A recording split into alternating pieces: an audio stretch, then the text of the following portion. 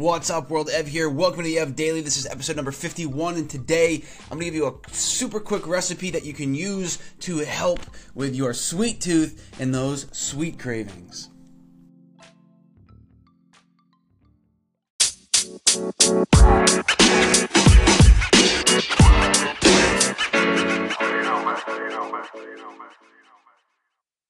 One thing I hear all the time from very well-intentioned people is that they're going to completely cut out sugar. Nope, you're not.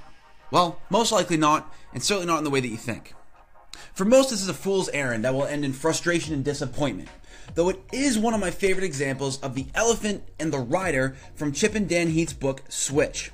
You see, the elephant represents our emotional brain, and the rider represents our thinky brain. So when you see the imagery of a little old rider trying to control this big old elephant, it might make a bit more sense about why you haven't been able to successfully cut out sugar entirely. There is often this deeply rooted emotional component to our cravings that our thinky brain, try as it might, just doesn't have as much control over as it thinks it does.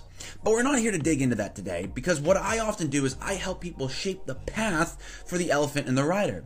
You see, the path represents our environment, and when we're on the right path, that is, we're in an environment that supports what we want, it's much easier to get the elephant and the rider to sync up. For today, that means having an arsenal of sweet-tasting foods that just tend to be a bit on the healthier side and are healthy alternatives to candy, cake, and cookies.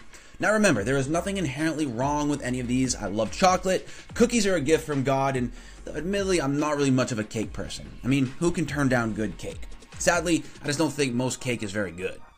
Though I do like frosting. And since we're on the topic of frosting, let's talk about today's recipe, which is frozen berries and a protein frosting. When I say this literally takes 90 seconds to whip up, I mean it.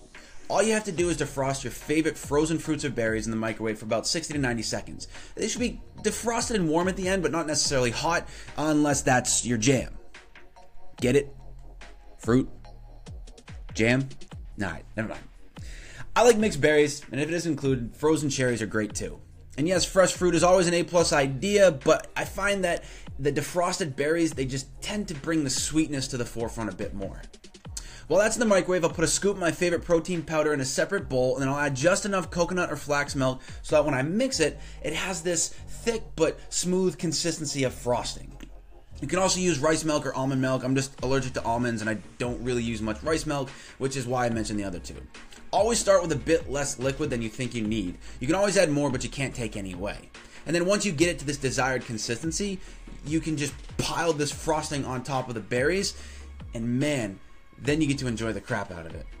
This is one of my favorite recipes that I use almost daily, but remember, the point is to find ways to meet yourself where you are. Completely cutting out something that isn't working often doesn't work on its own without replacing it with something that does work. So try starting here and then continue to play, experiment, and explore. Thank you so much for listening, everybody. I'm Ev. I'm always on your side. You better go out and enjoy every ounce of the rest of your day. We'll talk to you tomorrow.